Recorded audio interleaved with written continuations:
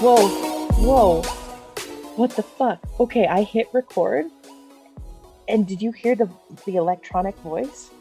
Yeah, she's like recording in process, and then it asked if I consented to being recorded. What the hell? When did you decide to do this, Zoom? That's never happened Sometime before. in the last week. Fucking weird. Whatever. As long as it records and I have an audio version of it, I don't give a shit. Who wants to do the intro, Donna? I think we just did. Fair. No, not Welcome even to Donna and Jacqueline Take Adulting, a podcast where we mainly talk about how surprised we are that we survived into adulthood. Also, sometimes we discuss Zoom updates. I'm Donna. And I'm Jacqueline. How are you, Donna? I'm good. It's Sunday. It's sunny out. I am in my tomb-like dark bedroom, so, living my best life. As you do.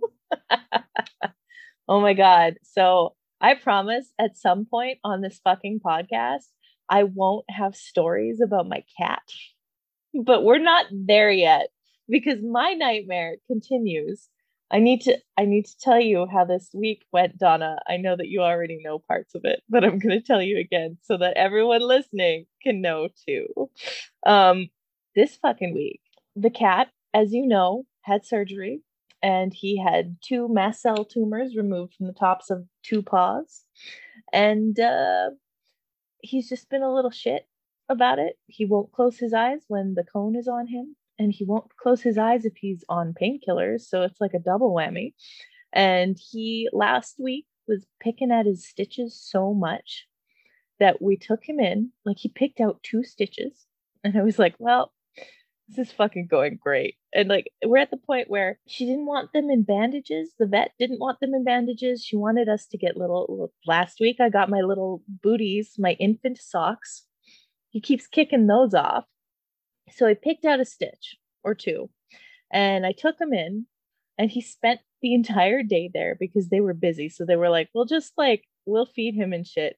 We'll just get to him when we have the chance. So he spent the day there just hanging out at the vet's. And then I get a call. She's like, they look a lot better than you think they look. I'm like, great, but it's a nightmare. So she takes them out.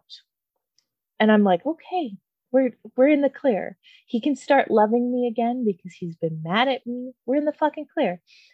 The next morning, it's 11 o'clock in the morning. I look at his back paw, and there is a gaping wound, like a gaping wound. I start to disassociate. And my husband is like, oh my God, because the way that it looks, I thought that we were looking at maybe like some fatty deposits in his paw, but Paul thought it was the bone. So I take these pictures and I phone the vet, and I'm like, hey, so I just sent you some pictures. Indra's wound, we took out the stitches too fast. And so I get put on hold, and then the vet assistant comes back on, and she's like, hey, so you can just bring him in whenever you can, whenever today. And I was like, you don't want us to make an appointment? She's like, no, just come down when you can and we'll accommodate you, which is code for get your fucking ass to the vet right now. Holy shit. And so we take him, and it's, of course, we're in a pandemic, and it's curbside only. So we have to stay in the car, and the vet calls us when she's examining him. So I get the call from the vet, and her first sentence to me was, have you ever seen a cat's tendon before? And I was like, no, Julie, not until today. So he got restitched. It's fine. It's fine. It did. The tendon broke my husband. He was like, I was not prepared to look at the inside of our cat's body, and I don't know what to do with it. So that paw is stitched up, and we were instructed to bandage up the other paw, because if he continued to work that paw the way he worked the back paw, we'd have a double tendon situation. Why is he like this? I don't know. So he's so mad. We're still doing the bandages. He's got an appointment next Saturday to get them removed. And hopefully it's not too early this time. Um and he's on painkiller again. So he's not as angry with me because he's drugged up. So he'll purr. Whereas like last Monday, he was like, we were friends off, and that's never happened before. Because like he's a chronically ill cat. I've had to do a lot of shit to him. He's never he's never hated me for the shit I've done to him. This week he did, and I went for a walk and sat on a bench at a dog park looking at on a hill, looking at the skyline, and I just softly wept in the park because I was so stressed. So it's that's how it's going. Are you at least sleeping in your own bed? Kind of. We are last night was weird because the motherfucker left to his own devices picks enough at his bandage that it's gone. Like he gets it off. He gets the front paw off. He can't get the back paw off these days, which thank God, because that's where the stitches are. But he gets the front one off and then he starts working the scab. And so we took the dog for an hour walk yesterday. And when we got home, he's sitting there working his fucking paw because he got the bandage off. So we have to check his bandages pretty much every hour. So we've done it in shifts. Last night, I was on from like midnight to 3, and then Paul was on like 4 to 8. Paul ended up sleeping on the floor with him, which is like a thing that I normally do. But like I have been so wrecked that Paul was like, yeah, all right, I'm gonna put in the same level of devotion. So I really appreciated that my husband, also slept on the floor with a fucking cat. So yeah, we're taking shifts, getting up every hour and checking to see. At like 5 this morning, we had to change his bandage again because he got it off. Like he sits there and he pulls at it. Like he'll lick it, and then starts to pull because he finds the weak spots. He's just a tenacious little son of a bitch. Yeah, I never know what to say about that cat. Like, my God. Mm-hmm. It's never a dull moment. Oh my God. I don't, like I said earlier, I don't need children. I have this chronically ill cat. He is more than a child could ever. And I feel like by this point, with all of the medical things that have been wrong with him, we most certainly have spent a college education on this cat. So, thumbs up. But you love him. It's true. Oh my God. So yeah, that's how my week is going. Oh, we did book our vaccines too, so that's exciting. Yay. Yeah. That was part of my meltdown on Monday as we were in the queue for booking, and then Paul was on a work call and missed our 5-minute window when our time came up. And so we then got back in the queue and we were back behind 80,000 people again. So I was like, no, I'm done. The cat hates me. We'll never get vaccinated. So I just walked to the park and cried. Well, you're booked in. We're now at, as of yesterday, 39% of the population who can be vaccinated in Alberta has received their first jab. That's wild. So, that's awesome. Yeah, and it sounds like they're just really going to be shooting everyone through for these next few weeks. So I'm excited. Excited to patio maybe at some point in several months. That'd be all right. I like patios. We finally are getting sort of the weather for it. Yeah, yesterday it was 26 degrees, which is I can't convert that to Fahrenheit because I'm civilized. It's nice though. We can confirm. It's nice. It's nice. It's actually summer type weather here. It's 26 degrees Celsius. For the first time in 6 or 7 months, I put on actual shorts with a zipper instead of just wearing sweatpants and leggings. Amazing. Congratulations. Oh, fuck.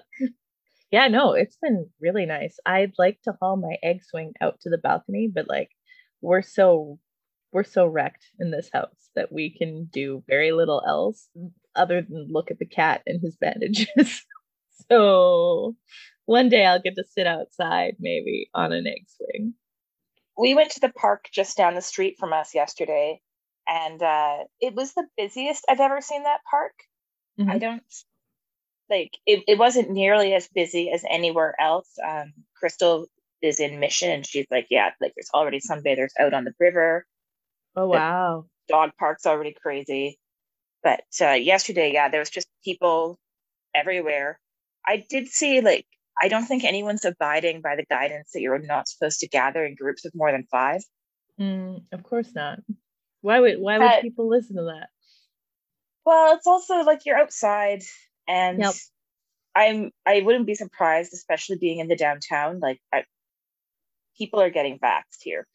There's not a lot of vaccine resistance in this neighborhood.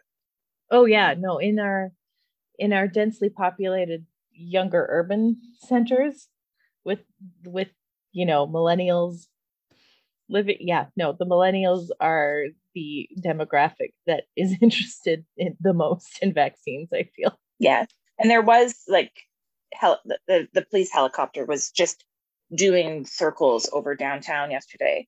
Right, okay, but like at night, were you awake? I was obviously awake at night. There was last night between 1:10 to 1:40.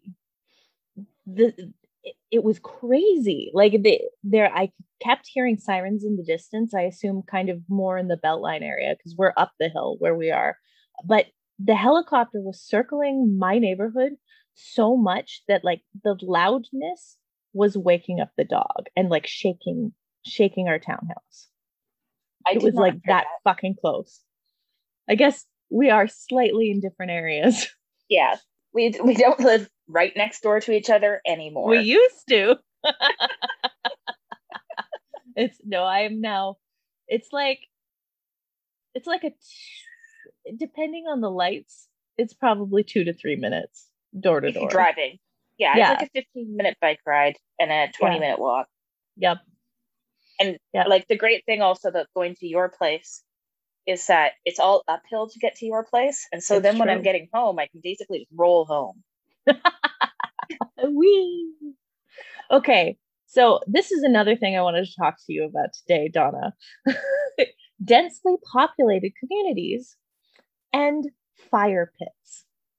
So I know that you don't have this problem where you are because you're more apartment buildings, but where I am is like there's some houses, there's some like smaller, like 4 unit apartment buildings. Then I've got a townhouse. Like we're a mixed bag where I am. I don't want to say the community's name. Do you notice? I'm just like very Yeah. pointedly not saying where I live. Um anyway, we're on a hill. We are still urban center, but we're not like the Beltline core urban center. Um, but people here have tiny ass backyards, but we're still so close. But people are having fires. And what this means is I can't have the windows open in my home because smoke comes in and it's so fucking hot. Like yesterday was 26 degrees. We had this problem all summer last year and it's starting again. And I'm going to pull my hair out because I cannot understand why there is no bylaw about when you are X amount away from your neighbor, why you're not allowed to have a fire pit. And the guys across the street from us, there's an apartment building and there's one unit with this really, it's a bigger balcony. It's not as big as your balcony because you've got like a fucking terrace on your unit, but they have smaller than that, but a bigger balcony than the rest of the units. They have Oh, I this know the little, unit you mean. It's got like the yeah, brickwork.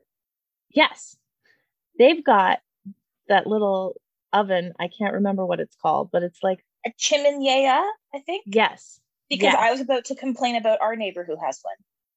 Fuck. Okay, all right. So you are experiencing this problem. Um, he is running that fucker all the time. I can't have my kitchen window open because it blows in from across the street. And like he's also a fucking turd because last night he didn't run the fire, but I think he got a complaint from the neighbors because he just stayed up till 3 a.m. by himself and like blasted music. I'm glad our bedroom is on the other side, so I don't have to deal with him all the time. But like, I think he was mad because he got told you can't have fire. But yeah, like the people behind us constantly having fires. Even somebody in our townhouse unit had a fucking fire last night. Like, how can you not think about how close you are to your neighbors? I just don't get it.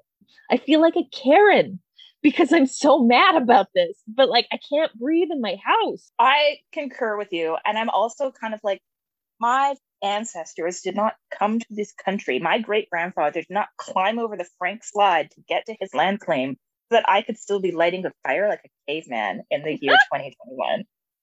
I am not a fan of open flame in cities at all. I don't think you should have fire pits. I think that people are not responsible enough to have these. And it is like, if you want to go burn down your acreage, go like rock out with your bad self.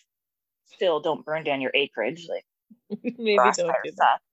Mm-hmm. But like, I do not think that we should have fire pits in dense urban areas. And I especially don't think that you should have them in your backyard because like, I guarantee you most people having fire pits in the city right now are not sober when they're doing it. No, they're not. Like the kids behind us, they're like early 20s. They are out there with the alcohol, but like this is their alternative because all the clubs are closed. And so they're fucking having a fucking fire. And it's really, this is your alternative? Like, instead of going to the club and dancing, you have to immediately go to just like fire worship. There is a happy medium between the two of those. What is the happy medium, Donna? Probably sitting on the couch and watching Netflix. They're not doing that. They're outside. They're having people that are not from their same household over and they're burning shit. So like I wouldn't care if they had a gas fire. Like if it was one of those like motherfucking things that is you have a propane tank set up to it, but those are expensive. Like I had a boss who worked in the arts. Why do I have to add that in? I had a boss who had this beautiful apartment condo that was like two stories, and he had this incredible balcony, and out on there he had this beautiful gas fire, and like we'd come over for like cocktails at his house and he'd run this lovely little gas fire, and it was nice, and you weren't inhaling smoke and dying, and you weren't pissing off the people above you because there's no fucking smoke and it's not an air quality issue. So like I realize these children cannot afford a gas fire pit. And you're like, that's still not safe. They're not that expensive. Like there's something that every once in a while I look at for our patio, but the problem, like Jacqueline mentioned, like we have a huge terrace patio, but it's basically a wind tunnel. So you can't really leave stuff out there. So everything always comes back with us to the sheltered area when we're not out there. Because my biggest fear is like the wind taking my table and whipping it down the alley and killing somebody.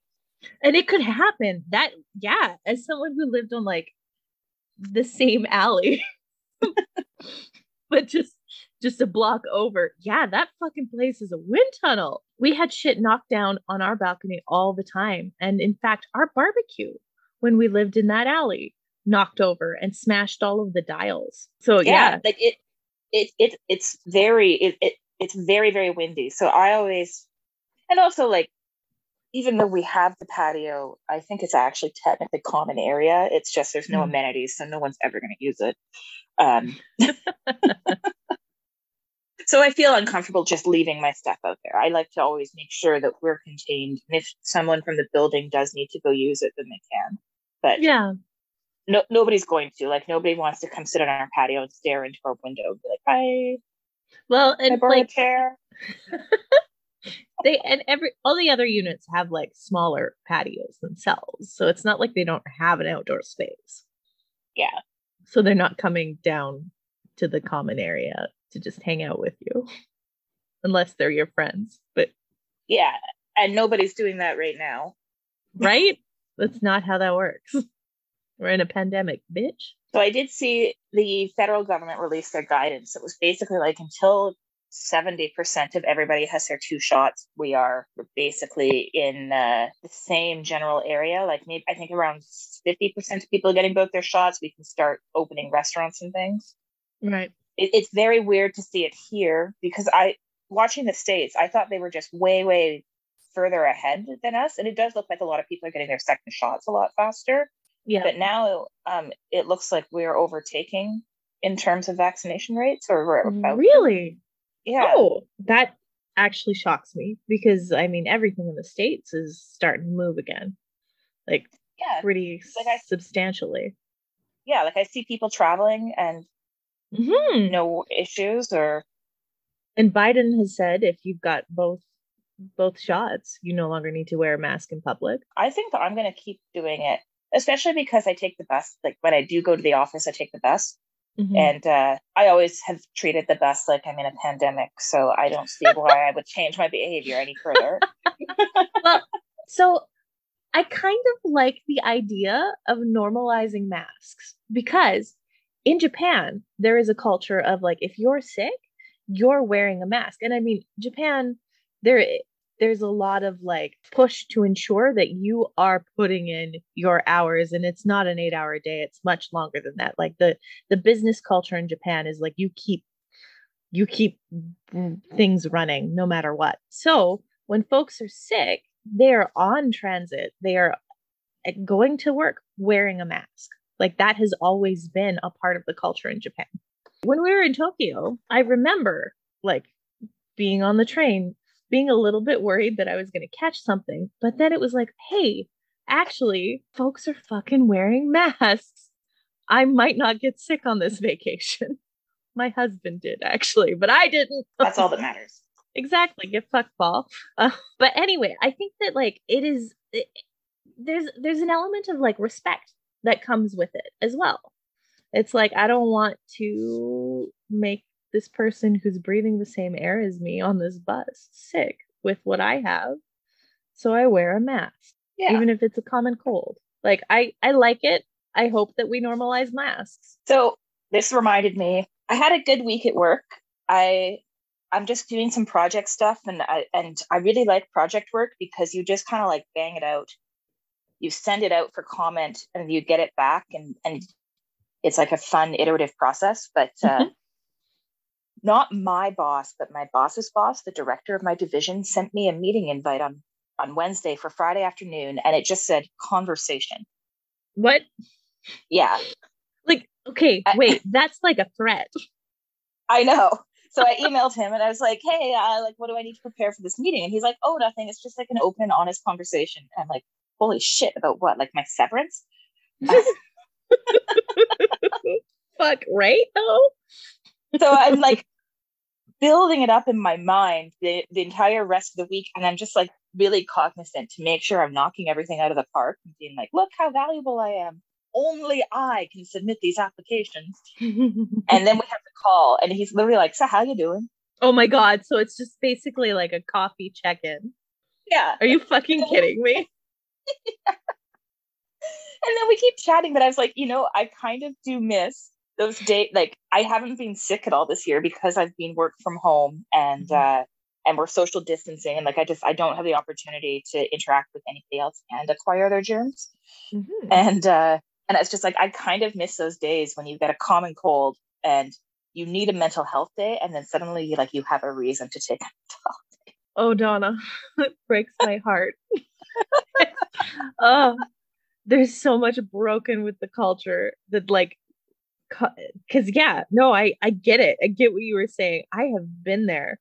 It's like, this is now I have a quote unquote legitimate excuse because I have a cold. Like, fuck, it's so upsetting. Like, we should be able to take mental health days. Well, and to be fair, like my company does offer, we get like once a year, like a mental health day, no questions asked. If you just wake up and you're like, I'm not, like, today's my mental health day, that's fine. Mm-hmm. So that's good. But do you do it?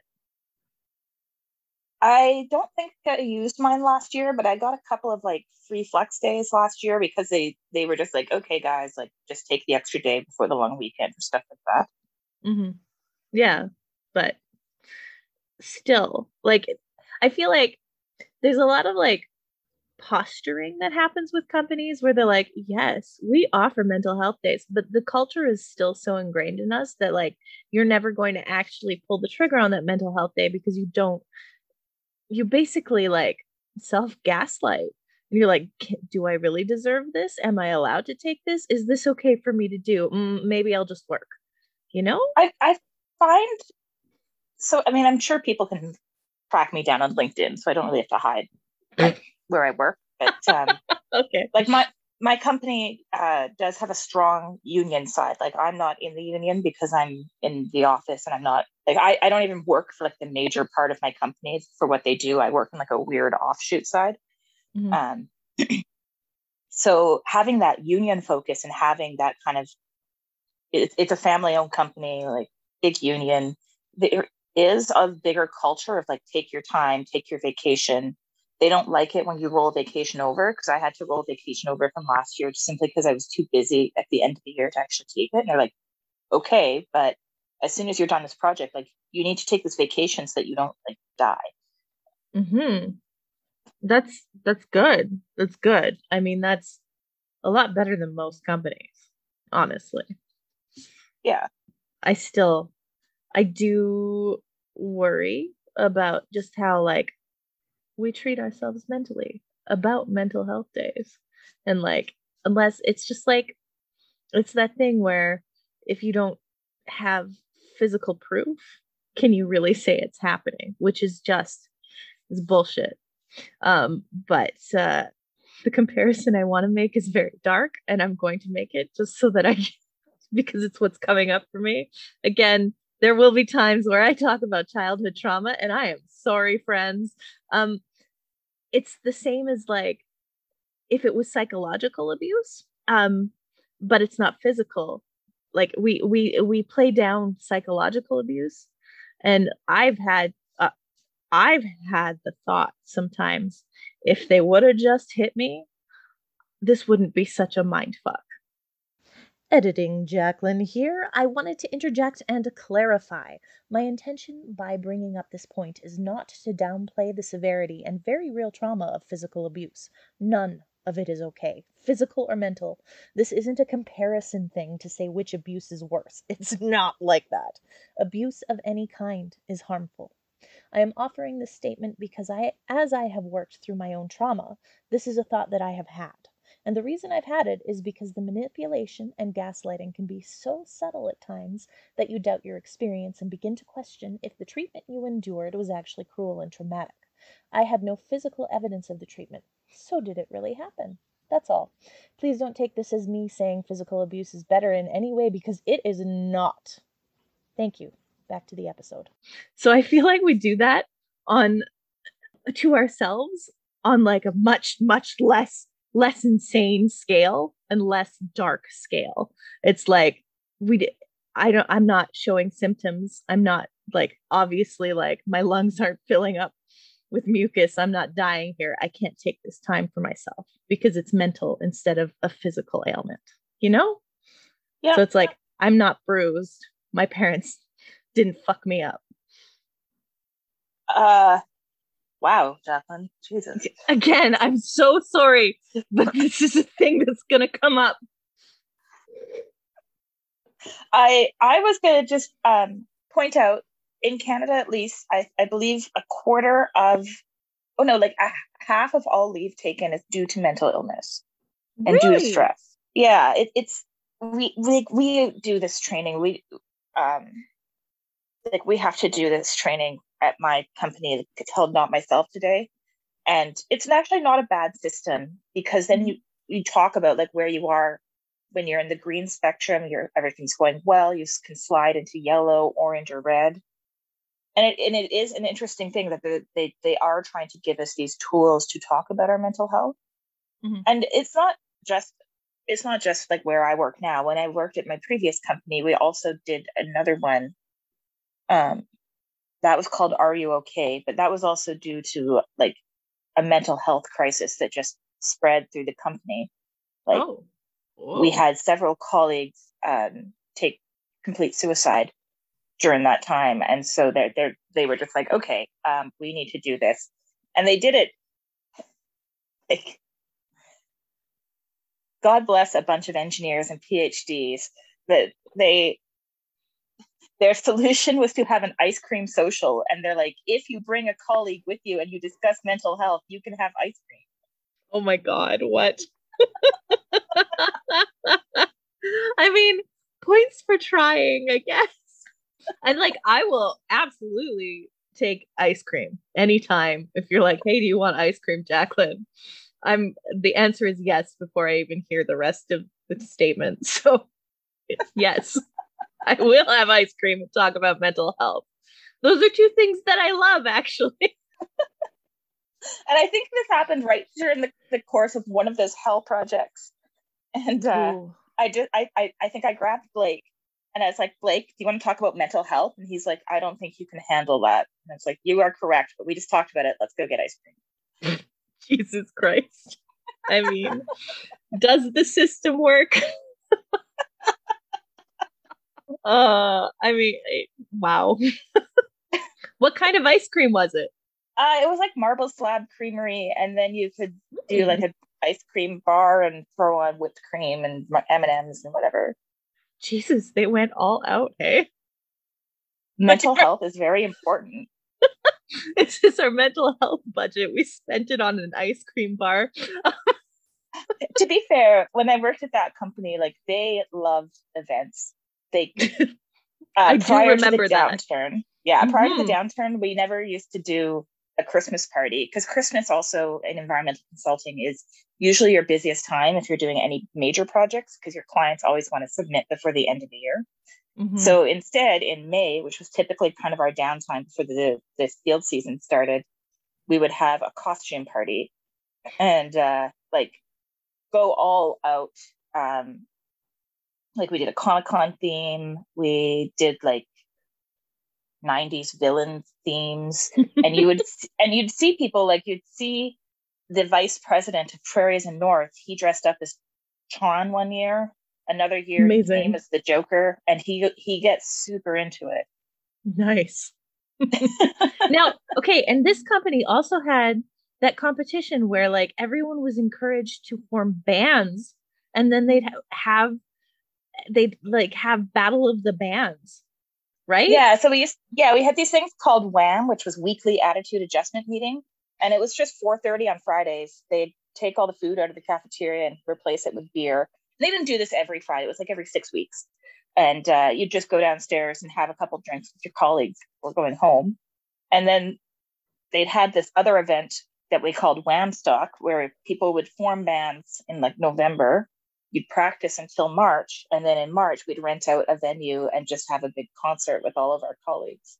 And it was really interesting because like there was a woman who worked, I think she was in like the Hydrogeo or one of those subsurface groups. Super brilliant woman. Also incredibly talented. She was in like a metal band in the 80s. I love it so much.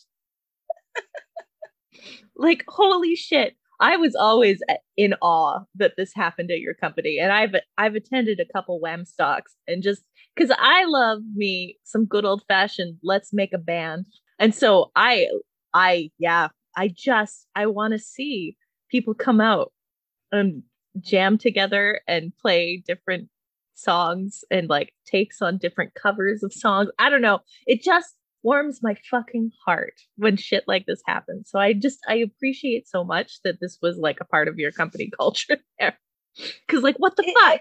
I kind of love it because it was a company, like it was an environmental consulting firm. So a lot of your colleagues are very highly educated, like PhDs, master's levels.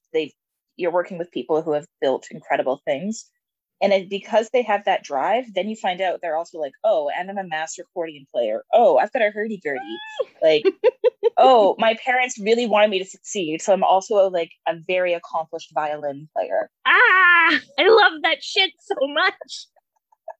And it's like, because like these are very creative minds that are in that field as well, right? And so like creative people are also doing creative shit on the side. Yeah. Yeah. It was a unique place to work. And more when I think back to it, I'm just like, man, I'm lucky that I got to have that experience. Absolutely. That is definitely a very different type of culture than you normally see. Like that, like honestly, who the fuck encourages their employees to form bands and then like holds a battle of the bands concert team building for an afternoon where everybody gets hammered and just plays music, like, and it was a big deal. Like there was, I think that we haven't really sold the event here. There was like, we're talking rented a real venue, like a concert venue, a bar concert venue that's like there was lighting, the sound equipment was that of like a professional concert, because the venue that I'm thinking of, like Metric has played there, like it was not a small potatoes venue to begin with. Yeah, like we can say it was Flame Central, which is in many things that are in Calgary in comparison to Vancouver, it's just the shitty version of, and it's the shitty Commodore Ballroom. Yeah, it is the shitty Commodore Ballroom. Yes. I always think, every time I'm there, I think about the Commodore Ballroom and the time I saw Regina Spektor there but couldn't see her because people were crowded in front of the stage and I didn't want to stand up. But yes, yeah. So like not a small potatoes venue at all. Oh, I deeply appreciated that. I don't want to work in environmental consulting, but there, just for Wham stock, I kind of wanted to work for that company.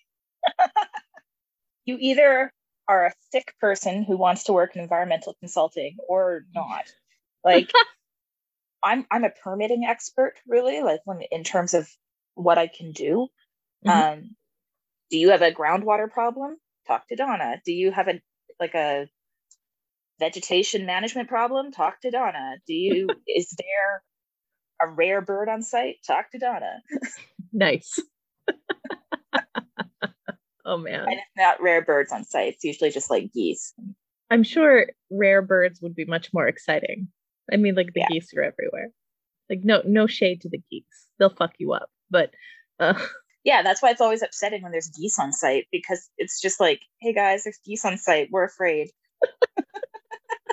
Yeah, no, geese will fuck you up. Like they are vicious motherfuckers. Yeah.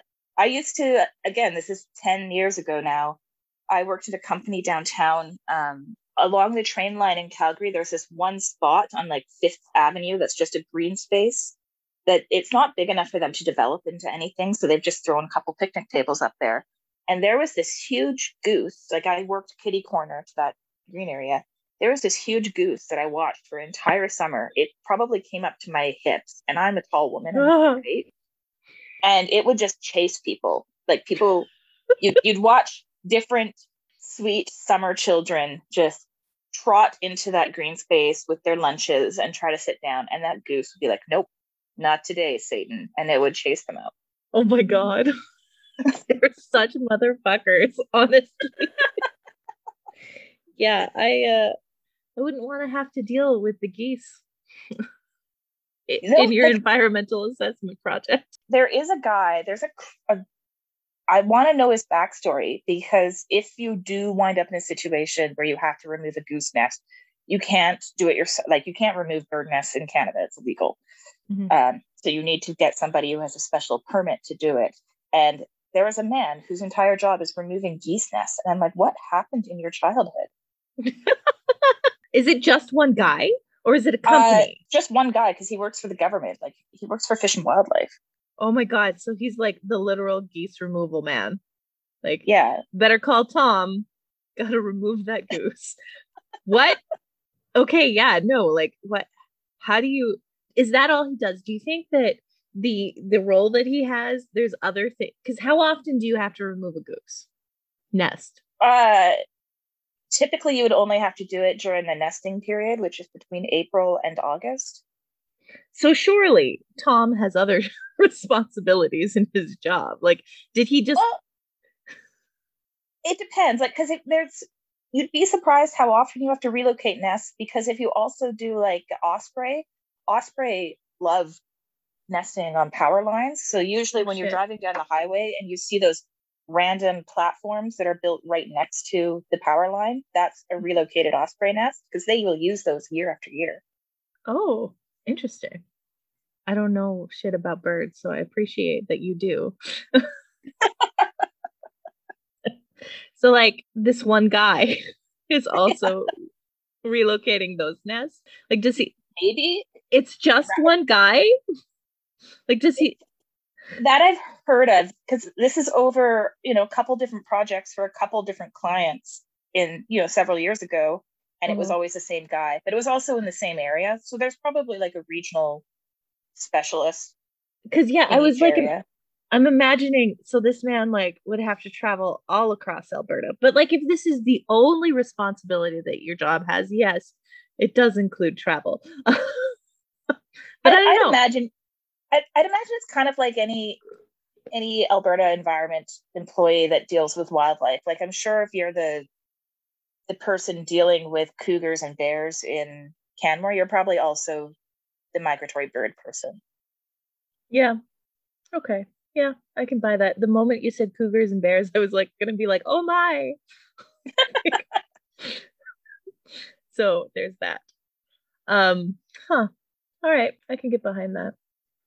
So our website, by the time that people hear this episode, the website will be live. I was hoping to have it launched today, but cat drams.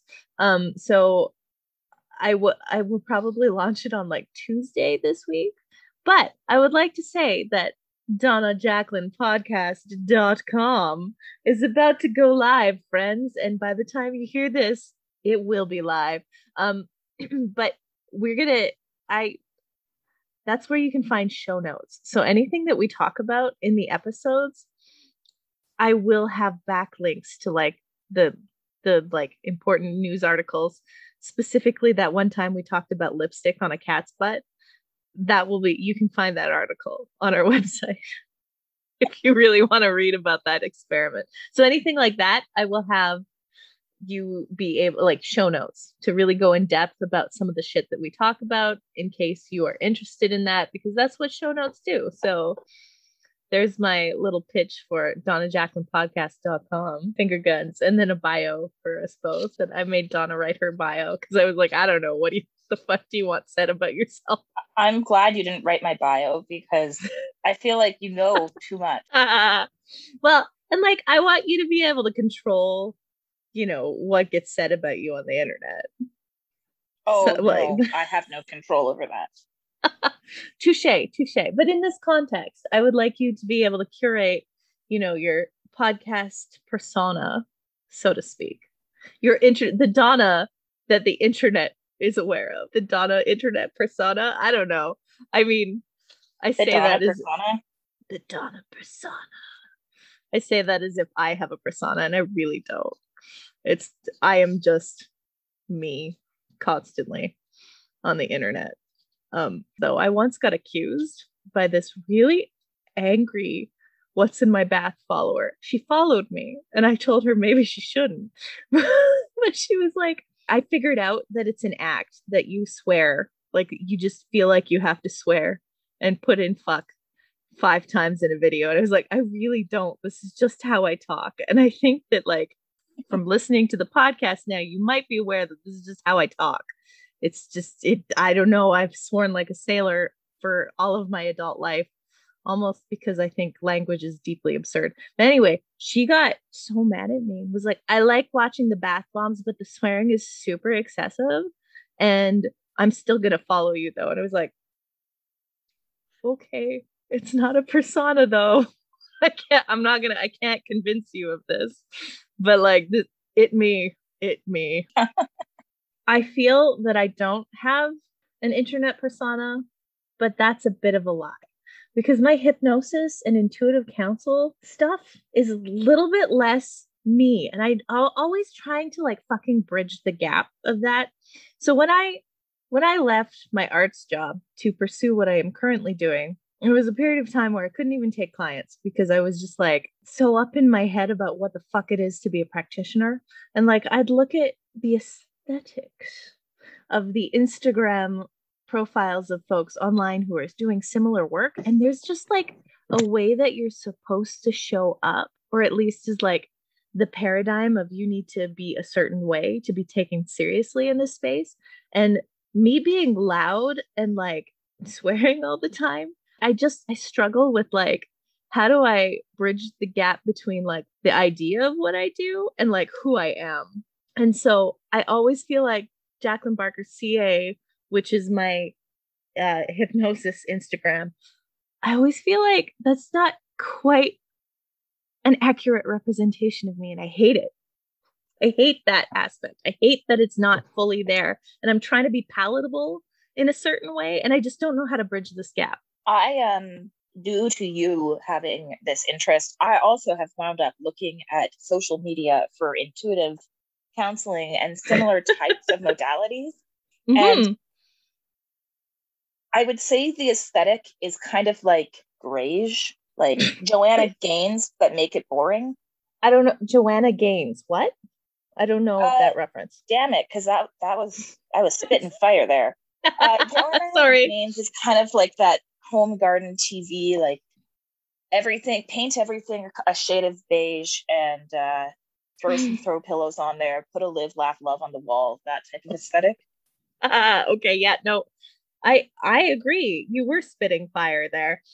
Yeah, right? Like it's just, there's a certain way that is the culture of folks who do Reiki or intuitive counseling, hypnosis, something similar to what I do. There's just this like, I don't want to use the word posturing because I think sometimes it's authentic, but for me, it isn't. And I just want to get away with it, like get away from it altogether because it isn't me and I hate it. But at the same time, to do this work, the people who are interested in the more esoteric aspects, this is apparently the way to market to them because other people do it. My internet marketer friend disagrees, but I honestly think like grayish is just an aesthetic right now anyway. It doesn't matter where you are within the kind of social media sphere, because you definitely see it more on the mummy blogger side as well. Just lots and lots of really gray photos of their children. And I'm like, children are not naturally colorful. Children are naturally the color of their body, and it's typically one color. But kids, like, there's something about a laughing photo of a kid in color that seems so much less grim than a laughing photo of a child in black and white. Like a laughing photo of a child in black and white is probably haunted. Okay, so the mommy blogs are posting black and white photos of children laughing, is what you're saying? Well, it's like this weird sepia beige-ish filter that everyone's using. Yes, but it's not totally sepia. It's just it washes everything out and makes it so it's like everything kind of has the sepia tint to it. Yeah, and everything looks like a photo that you would find in like tucked away in a house that you just bought in the woods, and then you die in 7 days. Oh fuck. And like oh, why is that everywhere? I was thinking about this actually, how like even when I was a practicing witch, I wasn't necessarily like the typical witch, if that makes sense. I was a pretty lazy witch. Donna, you can attest to this. Yeah. But I follow the Witches versus Patriarchy subreddit, which it's definitely, in terms of places you can go on Reddit, one of the better subreddits. Mm-hmm. And it is interesting to see how everybody interprets and does their practicing, because I would say there's probably not much of a typical witch. And true. There's an aesthetic witch, most certainly. Yeah. But I was thinking about this morning, actually. So I have an enormous herb collection, like the dried herbs They're just sitting away in my basement, have been there for over a decade because I inherited this herb collection when another witch left town and couldn't bring all her shit with her. And she was like, here, Jacqueline, take these. And at the time, I was like, oh my God, I now have the herb collection. I can do all of this spell and ritual work with these herbs. I never did. I think I used up all the rue. But like, I'd make some incense blends to just put over some charcoal in a little cauldron. But like, we wouldn't hold circle every fucking Sabbath, which is the holidays. I realize I'm speaking in witch now. Sabbats are the major calendar wheel of the year holidays that sort of celebrate each season. And so like the you've got one for fall, you've got one for spring, you like May 1st, that's Beltane.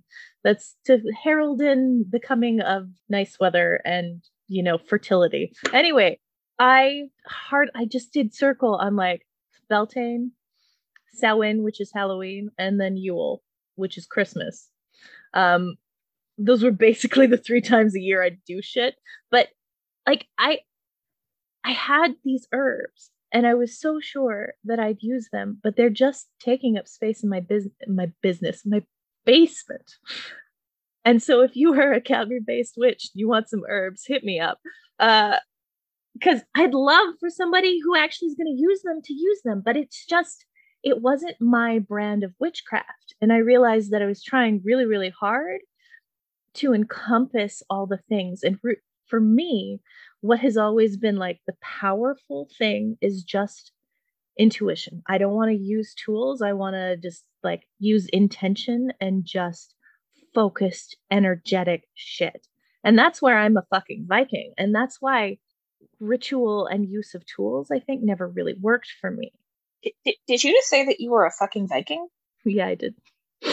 Okay. Have you ever heard that phrase before?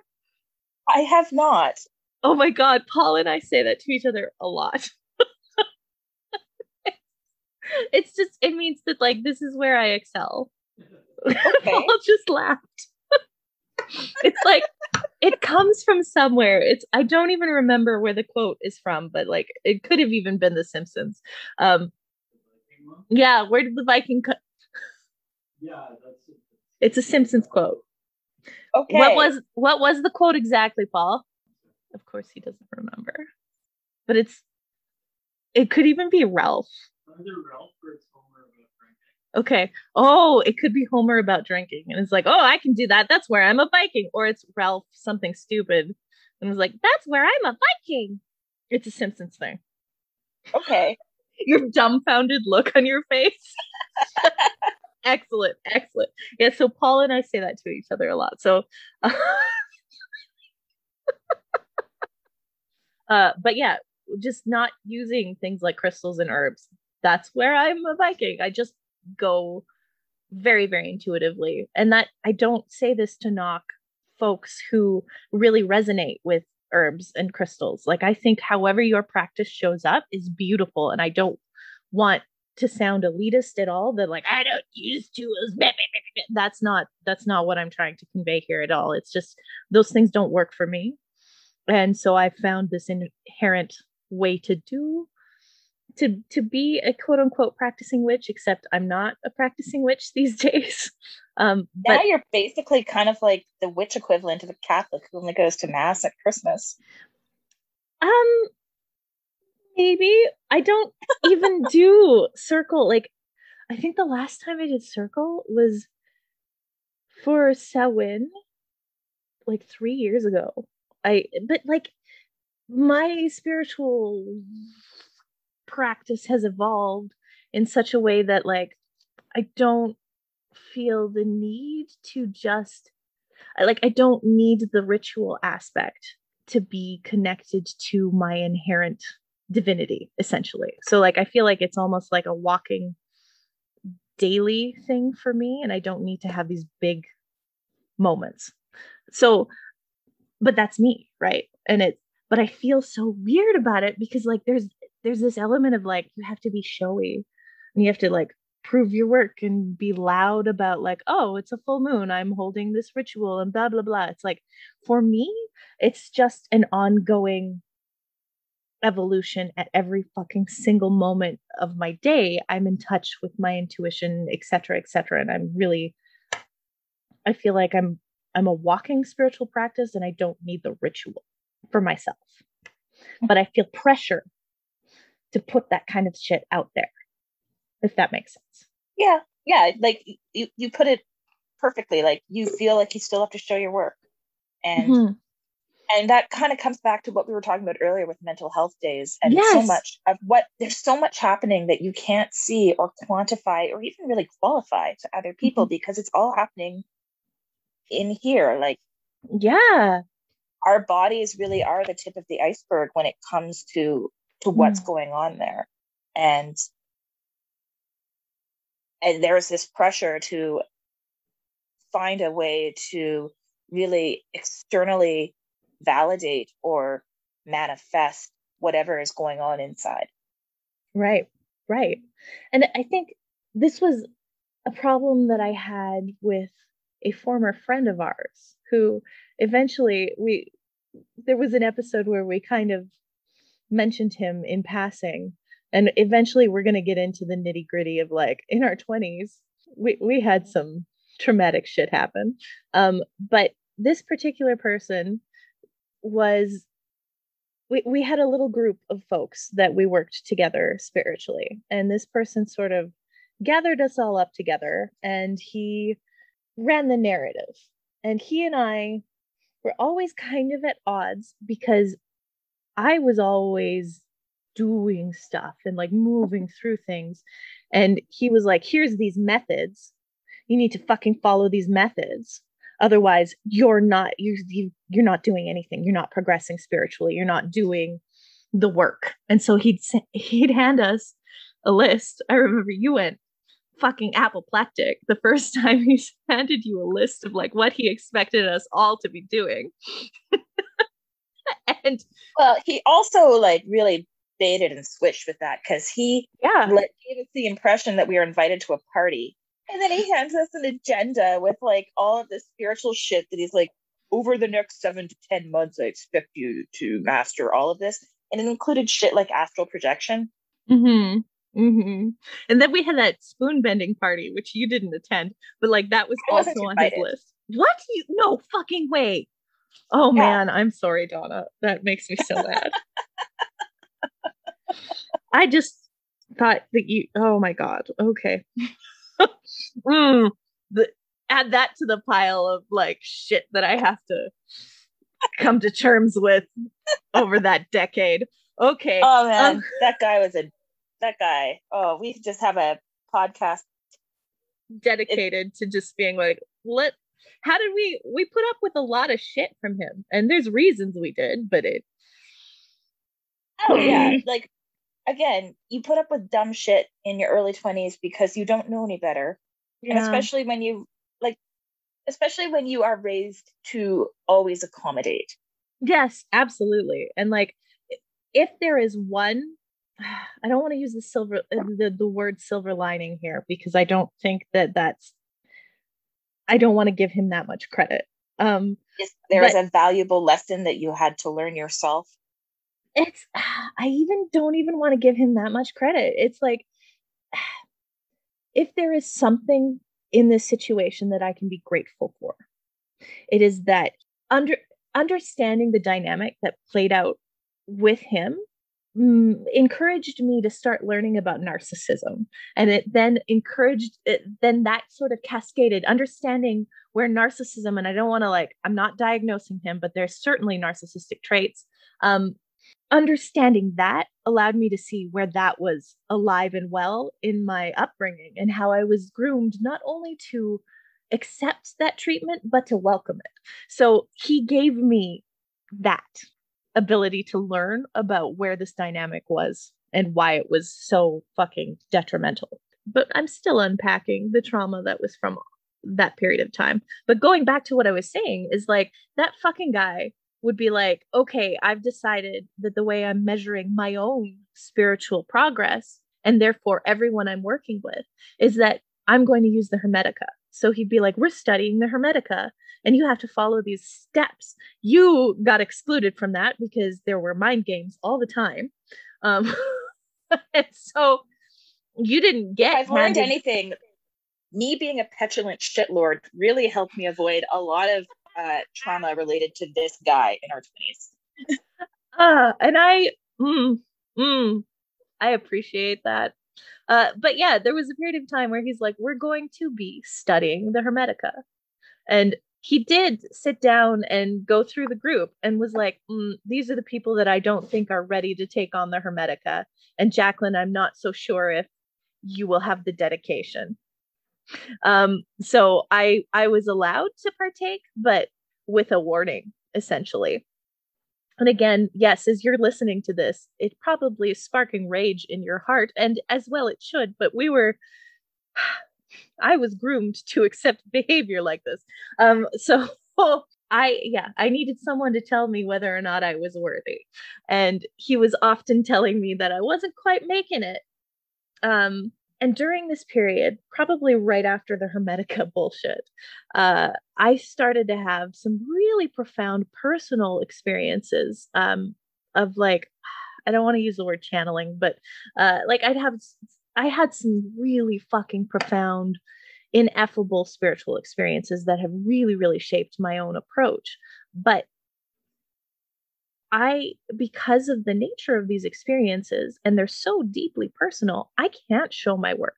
I can't explain how and where I've come to and what was going on fully at the time. Like there was a lot of like ability to switch into a non-identification state. But this person and I had this conversation very close to the end of me stopping speaking to him.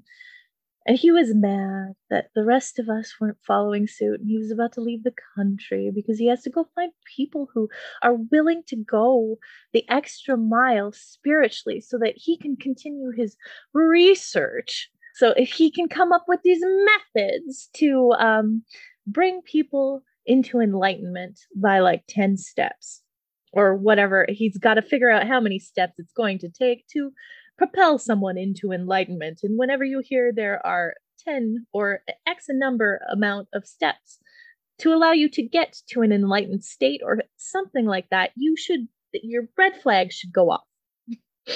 Honestly, if it was that easy, wouldn't we all be enlightened? Right. Like, and like this is my thing. Whenever someone's like, here's a prescriptive method to happiness, to wealth, to blah, blah, blah. I'm like, if that were true, we all would have done it.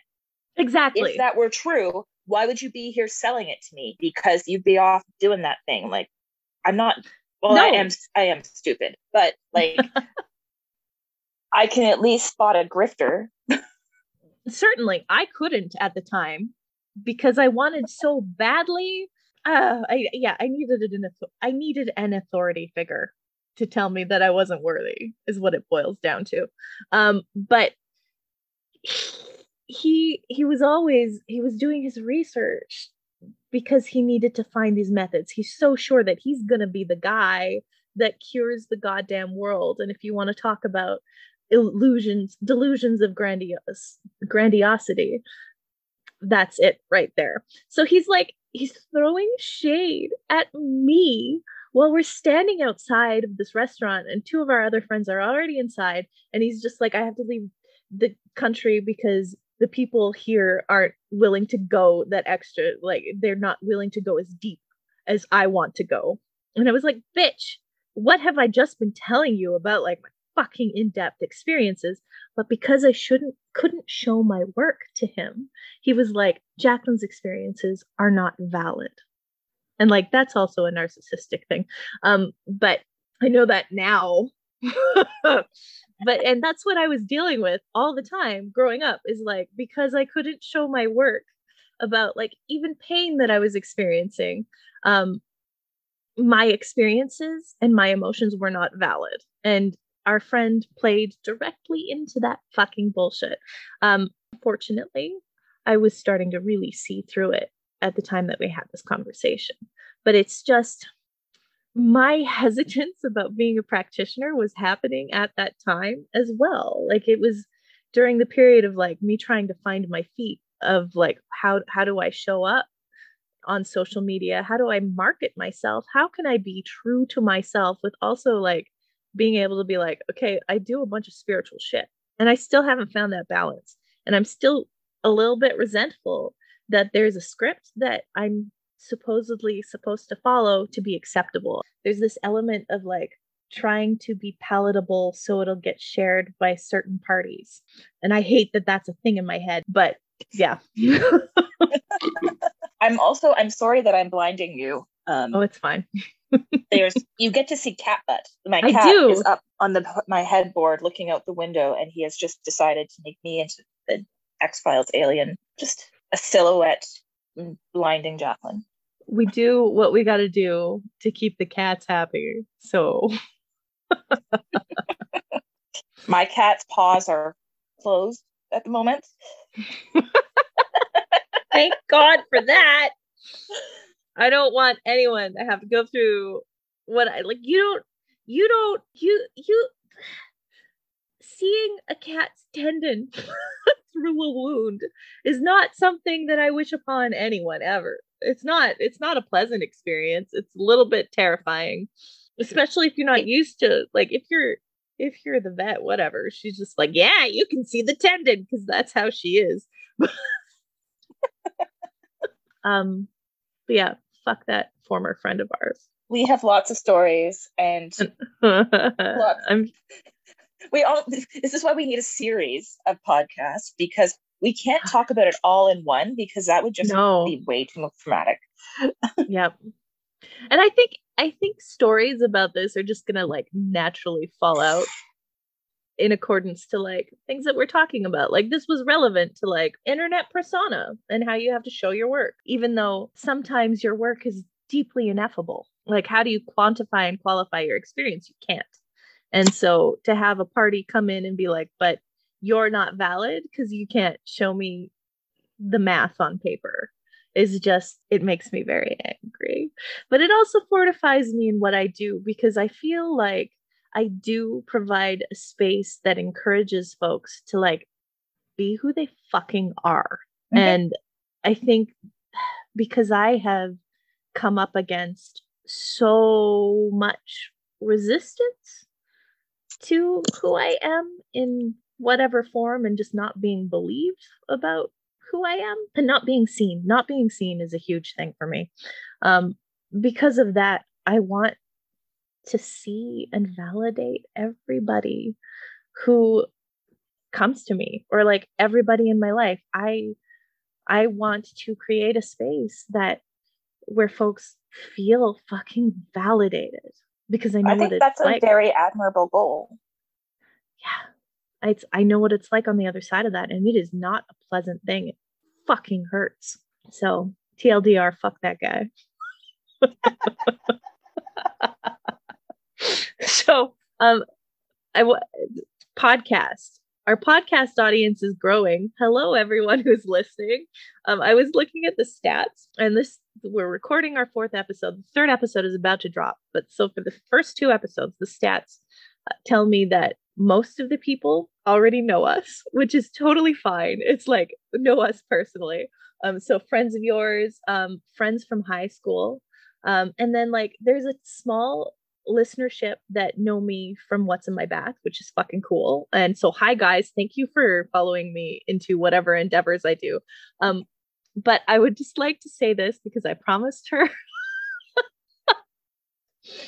My husband, when we first launched the first episode, this one person listened to it first and he's like, you have hit your target demographic. It was for Maria. You just do these podcasts for Maria. That's it. It's Maria. And Maria, you've succeeded because Maria's happy. So hi, Maria. Hi, Maria. The other person, my friend Crystal mentioned yesterday, she's like, I really enjoy it because it's like I'm in a room with you two and I don't have to say anything.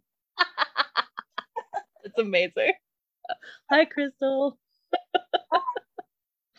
It's so. Do you remember in our early 20s, our friends used to say to us, like our specifically our stoner friends would be like, God, you guys are so fucking entertaining. I just want to be high and listen to the two of you. I feel like we are finally living that on a public scale. Personally, from my perspective, I don't think I could handle us if I was high, because I would want to be left alone. That's fair, because getting high is a very individual experience. I go to some really in-depth, almost like spiritual places when I'm high. Like cannabis fucks my brain so hard. I can't pay attention to things. I just want to be like, do you know about the universe? Which is just, yeah, it's a lot. So the thing is like, obviously, before weed was legal in Canada, we didn't know where to buy it. We're not cool people. So we were not high in our early 20s. Like, well, and honestly, in my early 20s, like my mother made me so petrified of ever doing anything illegal that like I would not have touched pot for the life of me in my teens to early 20s. Like it was like an absolute no-go for me. Yeah, and then like my mom wanted me to buy weed. So I remember that. Be like, she'd be like, do you know where to buy weed? And I'd be like, have you met me? I remember we were sitting at the kitchen table once. She asked us, and we were like, who do you think we are? And then like after that, I started working in an environment, and you get drug tested when you go to sites. So yeah. Well, like you have to have your drug and alcohol test card, and it depends. Like one of the clients that I mainly worked with, you had to have one in the last 30 days. So you just can't do, like, you're not going to be smoking weed because you can never guarantee like in the next 30 days that you're not going to test positive. For sure. I haven't looked at the science of this in depth, but I know that like, doesn't the cannabinoids like grow out into your fingernails, like in your hair? Like it ends up like processed that way? I know a lot of drugs grow into your hair because you'll read about this occasionally. It pops up on true crime stories, usually in Florida, when they are closing in on a person. So they like shave every piece of hair off their body. Damn. I don't true crime. And so, whoa, damn. I wouldn't be surprised. Like I've heard that before, not that specific shaving thing, but specifically that like it grows out into your hair. So yeah, like I don't know, and I don't know anything about how we test for cannabis, but I know that like even if you did it 2 weeks ago, it could still show up. Yeah, it stays in your body quite a while. I know when weed became legal, it was we sent out like a bunch of guidelines for people, because obviously now you can't really control for what people do in their spare time. Absolutely. But it was recommended if you cannot do weed, don't do it. Well, and I understand why, especially if you're getting drug tests, right? Yeah. Well, and especially because I know that was a big issue when weed became a regulated drug in Canada. If you there's not really like a rapid test, so you can't tell if someone's really under the influence. Like you can tell usually, but there's no like quantitative way to test. You don't know if it's like you're picking up on this because they did it 5 days ago and they're not like actively high anymore because they've processed out like the parts that make them cognitively function incorrectly. That was a very weird way to say that. but yeah, you don't know if like it's fresh or not, aside from like there would be telling signs as to whether or not they were tripping balls. Yeah. So I don't know if there's any stoners out there listening, are we considered soothing, fun weed time? I don't know that it's soothing. I think it was because we were like just the weird funny shit that we'd like end up just rolling with was the entertaining part for our stoner friends back in our early 20s and high school. Like that was just kind of the appeal, was the absolute absurd shit that we'd roll with.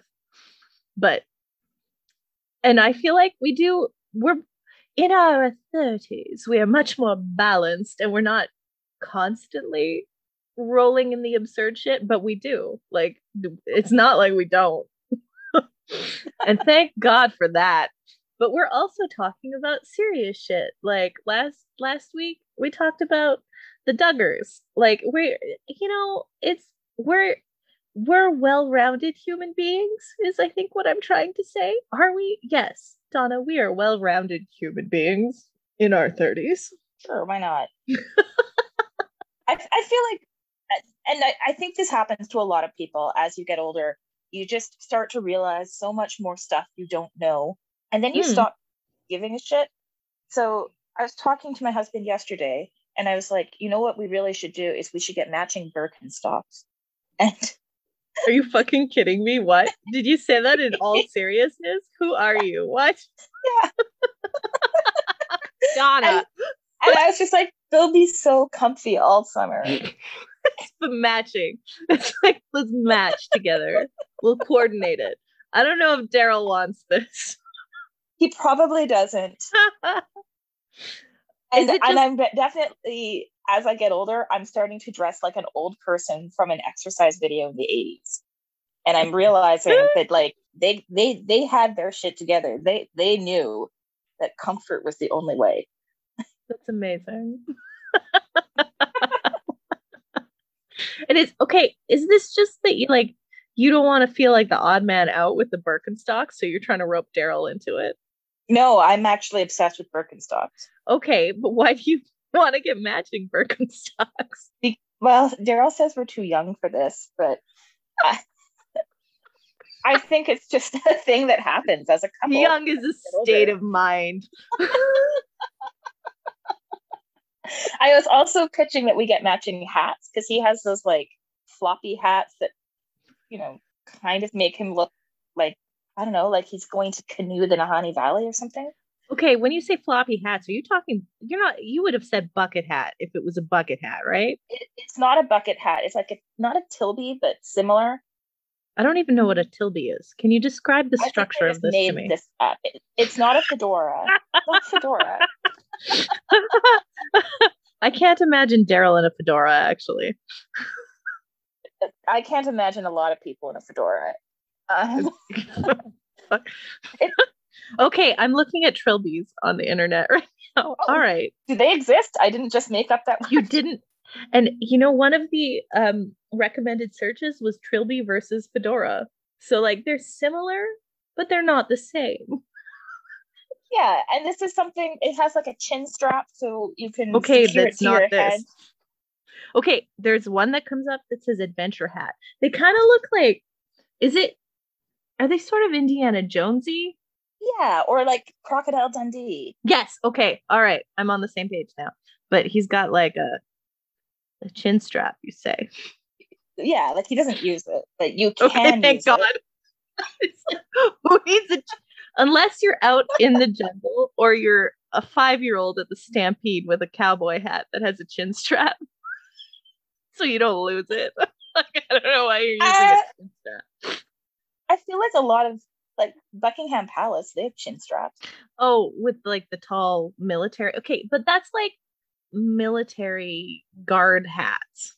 And so when there's a use for that. You can't have your tall ass hat fall off when you're doing your guard duties. And like that's structurally that could tip over, I would think, if it wasn't secured on. So yes, in that I can see why that has a pass. That has a function. The chin strap comes in handy if it's windy, if you're biking. Okay, yeah, biking. I just think as a general civilian just walking around with this hat on, the chin strap feels excessive. I mean, I have a new goal. Is it to wear a chin strap on your hat? Yeah. And you can also it's useful if you need to take the hat off and you can just wear your hat on your back because the chin strap is around your neck. See, okay, this is what I would expect from someone who is older. So maybe you're not too young for Birkenstocks, Donna. Like, no shade. It's just this is an older person is probably the scenario where I've seen that happen. And so, okay. Yeah, you're I aging, think and this is where you're aging towards. my new goal in life is to be like that elderly couple you see at garden stores wearing, kind of like matching hats and cargo pants. Is Daryl a willing participant in this? Probably not. Why do you want this? Seems comfy. I mean, fair. And you know what? Garden stores are magical, especially when you go through like their lawn ornament section. Like, I love going to Golden Acres just to look at the fucking insane shit in the garden decoration section. Like, it's a fun time. Like, frogs doing yoga, cats in hats, and like just absurd shit, and gnomes in biker outfits. Like, please give me all the gnomes in biker outfits. I did garden for a few years where we are. It's difficult because we are north facing and don't get a ton of sunlight. We're in a wind tunnel. Yeah. And then like some terrorist in this community keeps leaving out whole peanuts for the squirrels. And so there's just like this army of squirrels just trotting up and down our back alley, running down the power lines. I grew raspberries for 2 years. I had one raspberry and the squirrels got the rest. Bitches. Yeah. I didn't realize you were growing raspberries. I knew you were growing the tomatoes and like a bunch of herbs, but I didn't realize raspberries. Cool. Oh, yeah. I love growing raspberries because you cannot kill them. Yeah. I'm sorry that the squirrels stole them, though. Yeah, I think finally the raspberries did freeze the winter that we had, that -40 cold snap, because I just, wrapped the pots up and left them on the balcony for the winter, and they finally died. And you're like, well, I could get another raspberry bush or not. No, because then there's more squirrels, and they're like those awful squirrels that are invasive in Calgary. Yep. I mean, we've got a shit ton of squirrels here. They chase each other along the back fence line. There's one that last spring I was terrified of. Like, he kept like just standing on the ledge of the fence going like and like flexing his little squirrel body and like his tiny little squirrel arms. And I was like, is he gonna try to attack me? Like, the freaky ripped squirrels. Yeah. He's like this miserable little fucker that just like would yell at anybody who came near him. And I was out there and he was like, I was like, okay, I'm gonna die. I have to go back in the house. We don't have a screen on the basement bedroom. And so like I couldn't even close a screen. I had to just like get the fuck in the house because otherwise he was gonna come for me in my house. Yeah, and so we get, and I haven't seen it yet this year, but I'm sure he will come to us. There's this like jacked squirrel that goes up the column, like the column on our balcony, and will just stare at the cats, and it like flexes its little muscles while it's clinging to the side of the column. This sounds like this guy. I'm sure it's not the same one, but like there's more of these steroid squirrels. Yeah. What the fuck? They're terrifying. Yeah. Like, there's a squirrel couple that chase each other and then, get it on. Paul's like, oh, look, they love each other. It's always that same pair.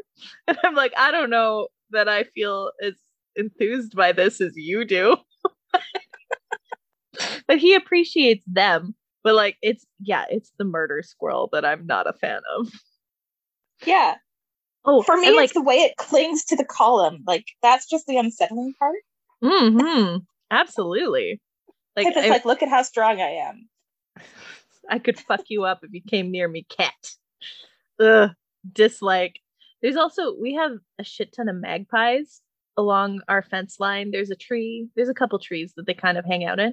So there's this neighborhood cat. You've met him. You love him. He's this orange little fucker who lives at like the house beside us. His name is Monkey. He used to come on the fence line behind us, and he'd come up onto our balcony and just sit on our balcony and be like, I own your house, bitch. And my cats used to sit at the door at the screen being like, why is this orange motherfucker here? I don't understand. He wouldn't even hiss at them. He'd like make eye contact and then just roll back and be like, I'm on your patio. I love him. He's friends with the dog. He'll walk with us to the park. And like he rubbed on the dog and they play. They chase each other at the park. It's so sweet. Monkey's the best. He won't come to our back fence line now because the magpies are so mean to him. They hate him. They've chased him away. Like you can tell if there's a cat on the fence because the magpie alarm goes off and they start screaming and swooping at cats on the fence. They're vicious to the cats. I feel so bad for them. Like sometimes I'll go outside and I'll hold Athena so that she gets a taste of the outdoors, but she can't be a wildcat like she'd like to be. And they'll yell at us. And I'm like, I have to bring my cat inside because the magpies will murder us. And they don't forget faces. So they probably won't forget my cat either. Do magpies not forget faces? I thought that was crows. I think magpies, you know what? I can't say with 100% certainty. I thought that they were in that same class of birds that are like smart as fuck. They do like tormenting my cats because we've got a big tree just kind of next to the building and they can see it from the office window. And those magpies will, like when they see back there, they definitely sass him. What the hell? Why are they like this? Like little assholes. Like, I mean, nobody likes magpies. I don't dislike them. I just miss the cats because there's another cat that would walk along the fence line too. I just love seeing my neighborhood cat friends. My cats are not ever going to be outdoor cats because I have a thing about that. But like, I don't make these choices for other people's cats, and so I can appreciate that other people let their cats wander. And I love Monkey, and I love that we have a social bond. And that him and my dog are best friends. And I want him to come and sass my cats because I think it's the funniest thing in the world. He's just like, I live here now. Sometimes he'll come up to the front door too and be like, let me in your house. He's yelled to be let in our house. I'm like, I can't let you in here, man. I'm sorry. He's such a precocious little fucker. I love him so much. Again, like we're in a denser neighborhood, so there's not a lot of outdoor animals here. There are a ton of people who take their cats out on leashes, though. Yes, I'm seeing that a lot more lately. The little park behind our house, we've seen a couple different cats out there on leashes when we've taken the dog. I do have a harness and leash for Athena. We have taken her out before. She's starting to get a little bit better in some areas. If we've taken her to a place a couple times, she's a lot cooler about it, but she just wants to hide. She wants to go and hunt and hide and crouch under spaces. So she doesn't like just walking out in the open. Like she wants to be outside. She wants this so badly. So that's why I take her out on a leash. But like out in the open, she's like, no, this isn't the desirable outside experience I want. Do they make the backpacks big enough for cats of Athena's size? Paul won't ever let me get one of those space backpacks because I've floated it. We have friends who have one of them and they use it because they also bike a lot, so they can put the cat into it and take her on the bike. I love it. Yeah, and it's good for her because then when they are out, she has a safe place to just hide out in. Yeah, I like that. I mean, I don't think I can convince my husband, but I love those things. I think Athena is a very big cat. She's gained a lot more since we had to switch Indra's food, and I don't think this food is very healthy for her. So I'm concerned about that. But I don't know if I've never really done a lot of research into the space backpacks. And when I say space, we're talking about the ones that have like the little bubble, right? That looks like a little porthole to look out of. I think theirs has an internal leash as well. So cool. I think you can attach the leash and then they can kind of have a radius around the backpack that they can explore in. I sort of love everything about this. I haven't done research on sizes. I might look into it. I don't think I can convince Paul, but I love that this exists. Athena's like, a big ass cat, like probably 18 pounds of cat. I have no idea. I haven't weighed her in the most recent times. Because mine, Odin's 15 pounds, and he's a little brick shithouse, but he's not as big as Athena. No, so Athena's bigger. Yeah, she's probably about 18. She's a big cat. I love her though. She's magnificent. She's like Indra is my lemon cat. With Athena, man, why am I doing this? Why am I talking about this? This is such a dumb thing to say publicly, but Athena's like the quintessential cat. And I think about this a lot. She's just like the perfect specimen of cat. She's got that precociousness that I love in Monkey. She's like she's she's just like she loves you, but she doesn't need to like get your attention all the time, but like she still wants to interact with you. She's so smart. She's so fucking smart. The time that I fell in love with her was I was living with my roommates. She was their cat at the time, and Paul and I were dating, and everyone was out of the house for a weekend, and I had just come back to like make sure everybody had food. And she was so lonely and needed interaction with humans that she stuck out her paw as I was leaving and caught my leg and just leaned her head into my leg. And I was like, Jesus Christ, who are you? Why are you doing this to me? This is so manipulative. I'm gonna fall in love with you. And I did. But she's like everything that I would expect of a cat. It's just I can't even like verbalize it. I can't believe I'm doing this rant because I'm saying nothing while just like opining. You're just saying how much you love your cat. It's so ridiculous. Anyway, she's a great cat. She breaks my brain sometimes. I'm like, oh, how do you exist? I love you so much. Yep.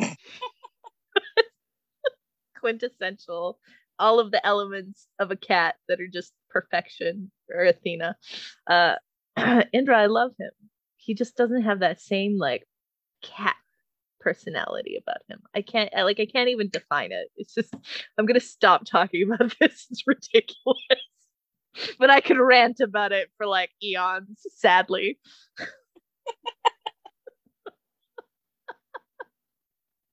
And on that note, I think that we have a full episode. I concur. All right. Donna sort of did the intro, so I guess I will do the outro. Thanks for listening to us talk about adulting and ranting and whatever the fuck this was. You should visit DonnaJacquelinePodcast.com for the show notes, and you can click on links that send you to articles that we may or may not have talked about. It's articles, show notes specifically for each episode. I don't think I have articles for this one, but maybe I will. There's just gonna be like nice little bonus material and show notes for every episode. So if we say something that you want to learn more about, you can look at our fucking website. And then if it's not there, just message me and be like, Jacqueline, you failed me. Wow, okay. Thanks for coming out, everyone. This is Donna. This is Jacqueline. We will see you next week for Donna and Jacqueline Take Adulting. Pew, pew, pew, pew, pew. I feel like at this point, you better put a picture of your cat in the show notes. I can do that.